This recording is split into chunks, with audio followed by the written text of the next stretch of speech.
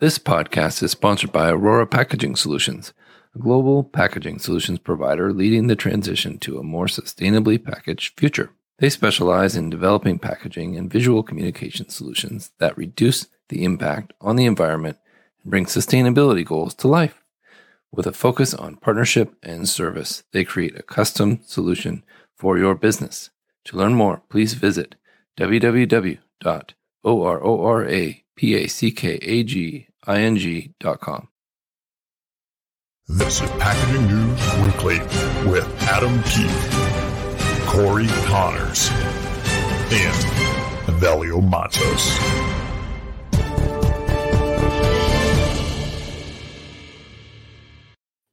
Hey, what's going on, guys? How you doing? It's Monday, September 19th. I am back in the country, and I have not been drinking. So I think we're going to be today. Long trip, huh? Yeah, for sure. So what do we got? We got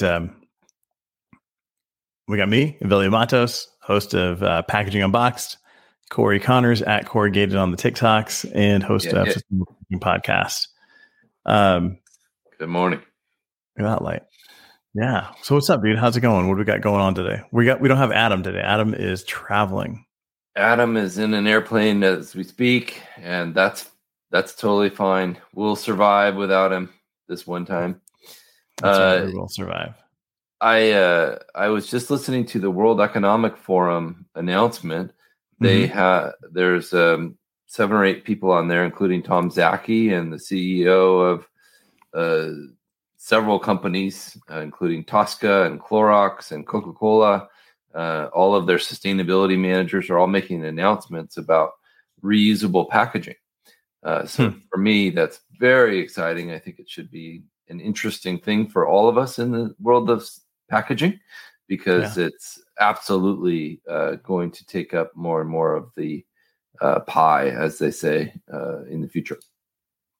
Yeah, absolutely. And if you guys are watching, again, every morning we'd love to see who is watching from where. So definitely drop in the comments your town, your city, where you're at. What did we get last time? I think we got like Egypt. So that was pretty over. Cool. It's an amazing platform. I'm so thankful for LinkedIn and for this ability to just hop on here and speak to people all over the world. It's amazing. Yeah. So one of the things we do here is we talk about the latest in packaging news. We all come at it from a different perspective. I'm on the luxury packaging side. Cory, you do a ton of sustainable packaging. We got Adam, who does a lot of like folding carton and stand-up pouches and a ton of different things. So I think we all look at it from different places. We got Carl coming in from Toronto. So hey, Carl, thanks so much for joining us. Carl, what's up, buddy? Good morning. We got Adam. He's jumping in. I can't see video during my flight, but I'm sure both of you look amazingly refreshed and ready for the week. How did he know? Thank you, Adam. He just knows. Right. You can tell. You can tell by our voice. Yes, we sound relaxed. Yes. Awesome. We got Atlanta. Atlanta's big in packaging. Wow. Milan, Italy. Yeah, we got Stefano. Stefano is awesome. I'm going to have him on the podcast soon. In Taiwan. Oh my gosh. Yeah. Stefano knows print forwards and backwards. We're getting some few different conversations there and help people kind of figure out how to move from CMYK and Pantone to CIE and Lab. So that'll be really interesting. So yeah, we typically come on here, we talk about the news, right? Look at that, dude. We're all the way in Lithuania. Wow. So Valdani, thank you so much for joining us. Welcome. So we typically talk about the news, and I think this show is slightly changing, as we're going to talk just more about packaging and general ideas. But there's a few things happening in the news. I'm pulling them up here right now. We've got a couple different things. One is, I don't know if you're familiar with Olive. So Olive was started by the same guy that started Jet.com, which sold to Walmart. He'd also started Diapers.com, which became Quidsy. So a ton history there. Wow. Yeah. All right. So basically, like one startup that sold for a ton, and then followed up by a second startup that sold for even more. Mm-hmm. And he started this new startup, which was Olive, and it was all about reusable e-commerce packaging. Right. So your brand would, the brand would buy this packaging, they would sell it. They would sell you the product, and they would ship in Olive packaging. And the idea was that Olive could then be reused, reshipped back to the brand, and then reused over and over again. Well, they tested it out. It didn't work. Yeah. So what they've done is they've gone back to the drawing board, and they've changed this to, just pulling this up here. So this is Olive. They've changed it to be business to business versus, D2C. Oh. But and what they've changed is now it's also become a way for you to take your old clothes, any kind of return, and drop it into these things. Not 100% sure how it works. You can research this, but this is the goal here, is to eliminate excess packaging. That's great. So I'm going to pull this up here. Yep. So this is Olive, right? They've gone from D2C, now they're a B2B service.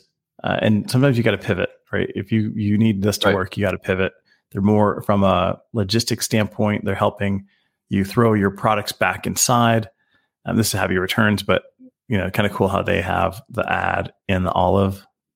That's pretty smart article. But yeah, so Olive, basically you take your clothes, you put it back in here, you ship it back.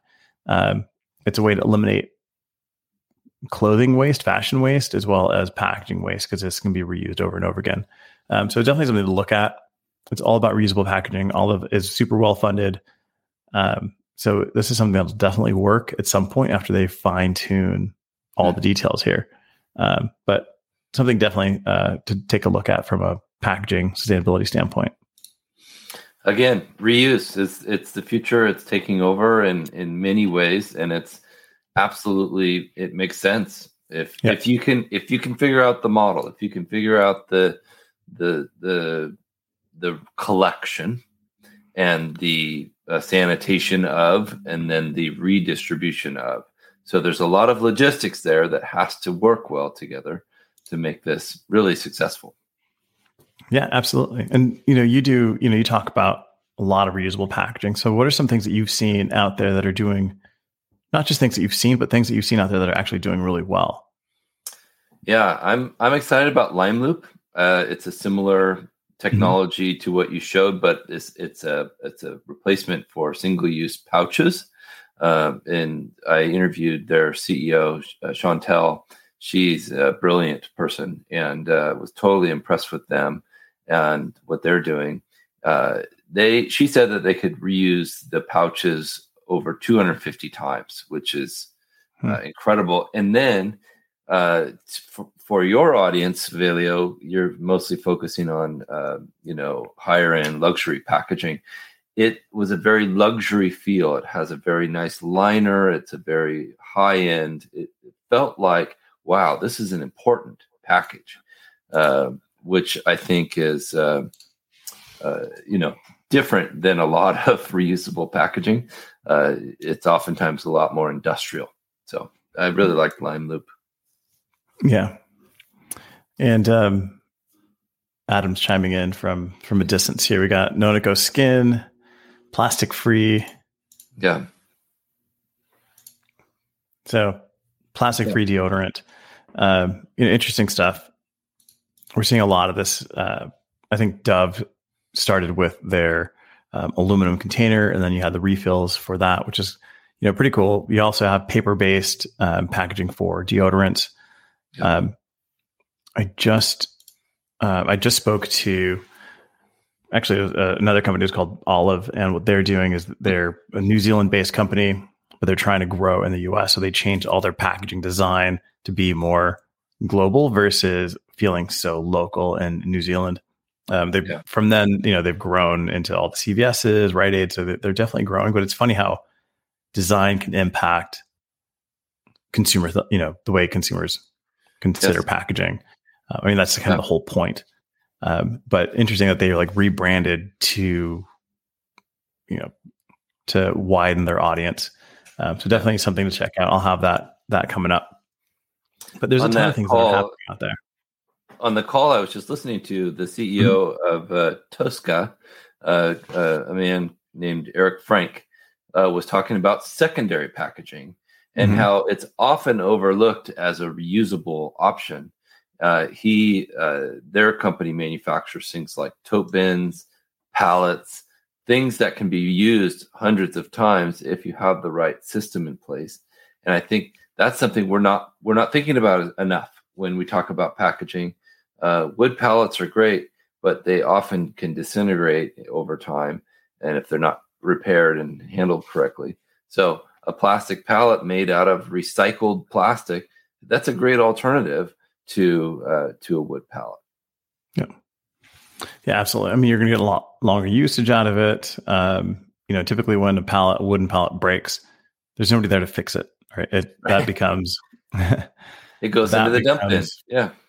Yeah. Or if you live in San Diego, you steal it out of the trash can and you go and have a bonfire on the beach. Right. Yeah, exactly. Yeah. Which is a great reuse, but a lot of carbon emissions there. Good memories. Yeah. Yeah, for sure.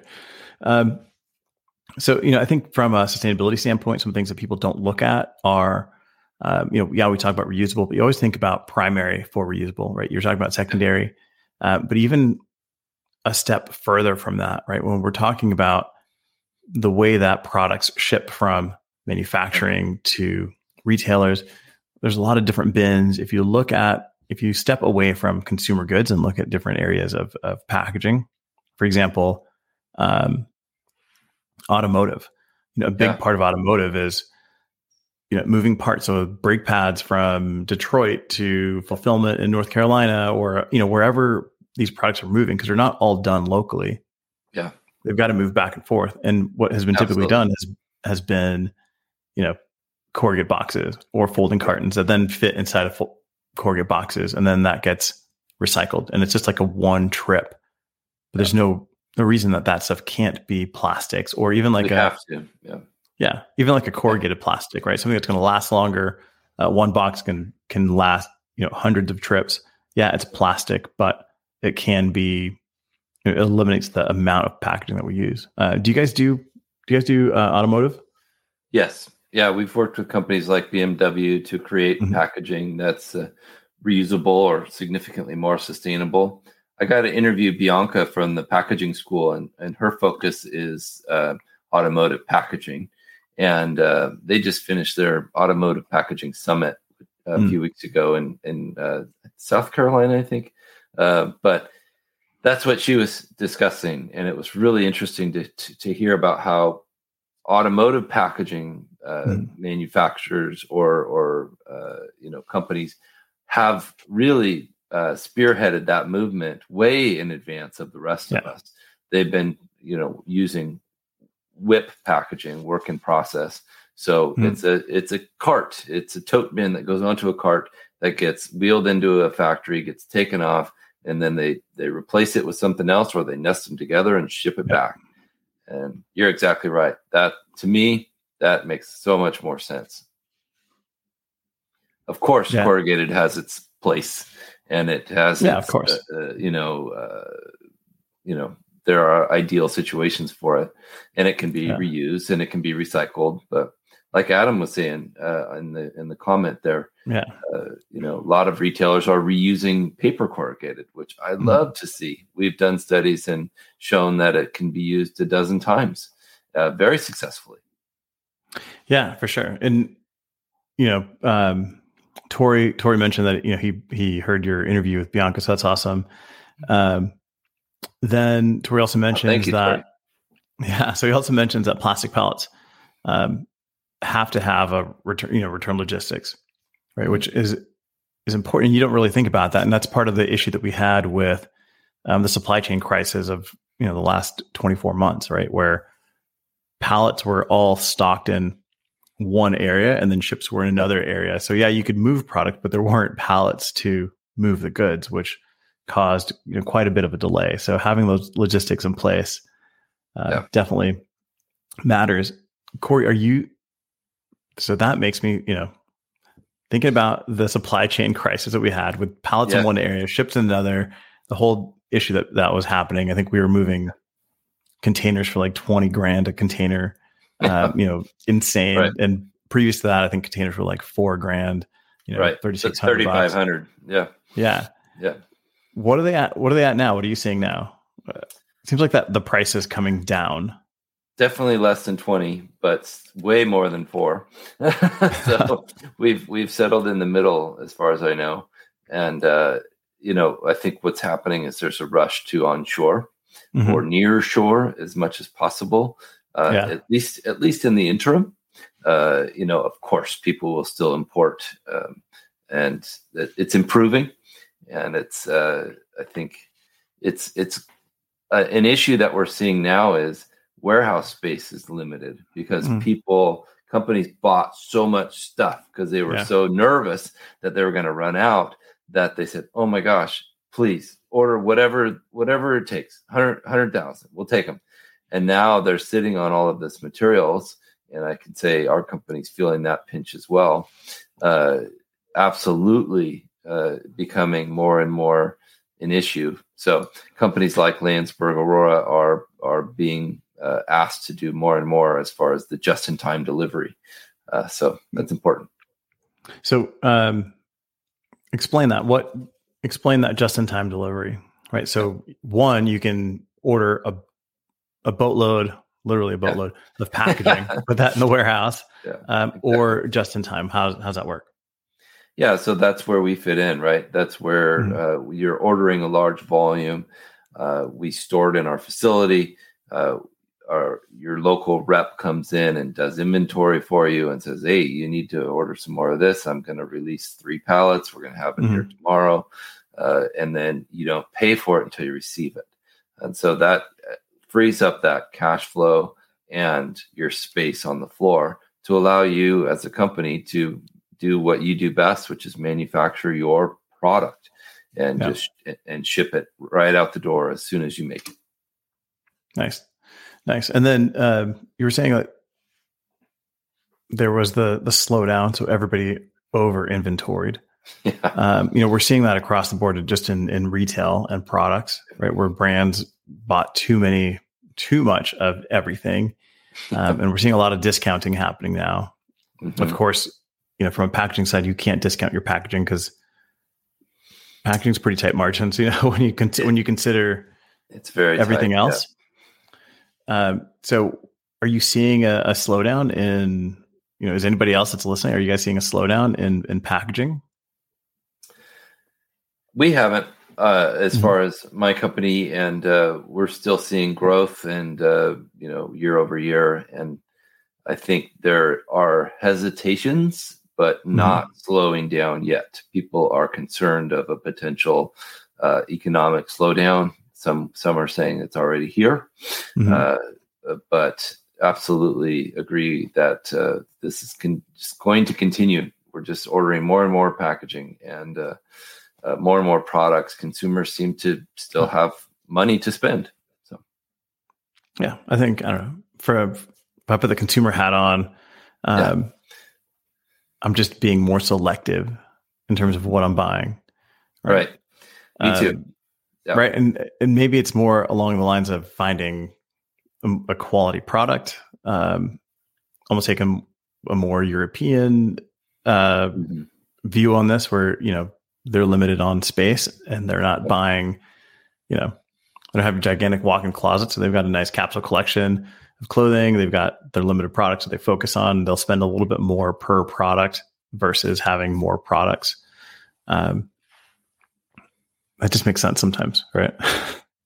And and make sure you're buying something that you're going to use a lot, for a long time, rather than fast fashion. Things like that are absolutely going out of style.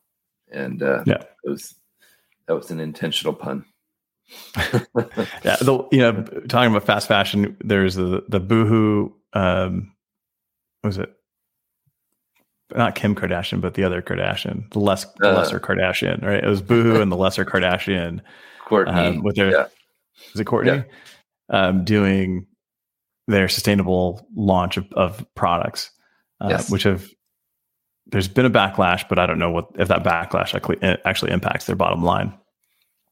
The people are upset because as a Kardashian, she's taking private jets all over the place, and her carbon footprint is massive. And here she is saying that she's sustainable with her clothing because the fibers are recycled, and people are just kind of like, "Hey, give me a break. This isn't. Let's be honest with each other. This is an influencer that's a multi-millionaire, nearly a billionaire, and you're trying to tell me that she's sustainable? Come on." Yeah, well, I mean, one thing that big part of that conversation is the fact that you've got a lot of people now calling out brands for being, for greenwashing. H&M just got sued. They didn't pay anything out because they paid. I think they donated like $400,000 to some. To something. I can't remember what it was, but basically they were found guilty, but then they were going to be fined. And instead of being fined, they donated money. And then it was like, all right, we're going to sweep this under the rug. But brands are now starting to be sued for greenwashing. And I think that we're going to see a lot more of this happening. So definitely you're talking about sustainable packaging, make the proper claims, do the proper research. Definitely something that's super important. Don't tell Mike's wife that sustainable fashion. Though. Yes, well said. Awesome, man. So what do you got going on as we kind of wrap up here? What do you got going on? Lots of exciting things. The Sustainable Packaging Podcast has really taken off. We just passed 21,000 downloads. Thank you all for listening and downloading. We appreciate you. And I'm being asked more and more to go to events. So I'll be going to a lot of events, including the Sustainable Packaging Coalition here in a couple of weeks. In 2 weeks, it'll be in Atlanta. Nice. Really excited. Atlanta's big in packaging. Yeah, it's a big deal. I'm hoping to see my friend Megan or our friend Megan.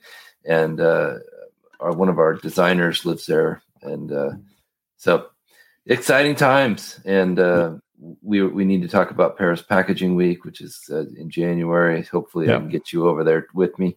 Yeah, for sure. And you'll be in Atlanta, so maybe you can hook up with Tory Logan. Okay. Yep, he's in the comments here. Definitely somebody you should connect with. Oh yeah, Tory, I'd love to meet you, sir. Yep. That'd be awesome. I got I'm editing some episodes. I got an old one with Brandy Parker that I'm doing video on right now. Oh, fun. Brandy and I. The question that we have in the episode is basically, is FSC a scam? Yeah. As we kind of talk about it, you start feeling kind of uncomfortable. You're like, well, I don't know, man. It's kind of like the mob, right? It's like if you start talking about it, they're going to come and take you out. You got to be careful. Yeah, because I think the intentions were good originally, and but does it turn into a cash cow at a certain point? And I don't know. I can't answer that. Yeah, I'd love to know. Sure. Yeah, if anybody's listening from the FSC, please reach out to us, and we'll have you on the show. Yeah, for sure. The thing too is is FSC consumer facing, or is it just internal brand conversation, right? And that's the big thing is if it's consumer facing, well, consumers don't know what FSC means. So why are you paying to have the FSC logo on there? Because you can use FSC materials without having the logo on there. Right. So if you're doing it just for that reason, then no reason to have the logo, no reason to pay the extra 6 figures for that. And if it is consumer facing, then there's not enough education around what FSC is and what it means. So again, that's something that as packaging designers, we should be tasked with, is educating consumers on what the hell it even means. Because for consumers, it's just another tree logo on the bottom of their packaging. And they've got no clue. What does that mean? Right. It's I remember when I interviewed Kate and John from Dip, they mentioned a lot of those logos that people put on, beauty packaging, not animal cruelty free. And it's like, come on, nobody's testing on rabbits anymore. We're not doing that. It's not legal. So you don't have to say that anymore. So you're just wasting space. Yeah. But But if your competitor doesn't put it on there, then it's like, oh, well, I'm going to buy this one versus that one because it's got the rabbit on it. Yeah. I mean, that's really what it comes down to. Right. So Wednesday, I'm also releasing an episode with Paul Folks Arianos. We get into Paul's amazing. carbon. Yeah, Paul's awesome. We're going to get into carbon credits and carbon neutrality. So definitely something interesting. We had a conversation after the John Oliver HBO show about carbon neutrality and carbon credits, which was pretty interesting. So definitely check that out. I know a lot of brands are looking to be carbon neutral. I had one that wants to be carbon neutral in less than 2 years, and they're launching an entire new line of products. I'm like, well, right. you can't be carbon neutral if right. I don't know what I'm talking about. All right, let's wrap this up. Yeah. There's always something to learn, right, sir? Yeah. There is, dude. There's always something to learn. Appreciate you guys listening in, throwing some stuff in the comments here. Excited today. I think I'm gonna go to lunch with Adam. He's flying in from Utah to travel around Arizona. He happens to be coming by this way, which is cool. Cory, you gotta get to Phoenix, man. I'm coming. I'll be there today. Yeah, no, looking forward to it. Make sure you check out the People at Packaging podcast too, Adam Peak, and we'll see you all next week, same time. That's right. Awesome, guys. Thanks so much. This is Packaging News Weekly with Adam Peak, Cory Connors, and Evelio Mattos. This episode is sponsored by SpecRite, the first purpose-built platform for specification management. So much has changed when it comes to packaging, and there's a new book to help you stay ahead of the curve. The Evolution of Products and Packaging, written by longtime packaging executive Mr. Matthew Wright, helps you unpack industry trends and explains how you can use data to drive packaging, innovation, and sustainability. Download your free copy today at specRite.com/book. That's SPECRIGHT.com/book.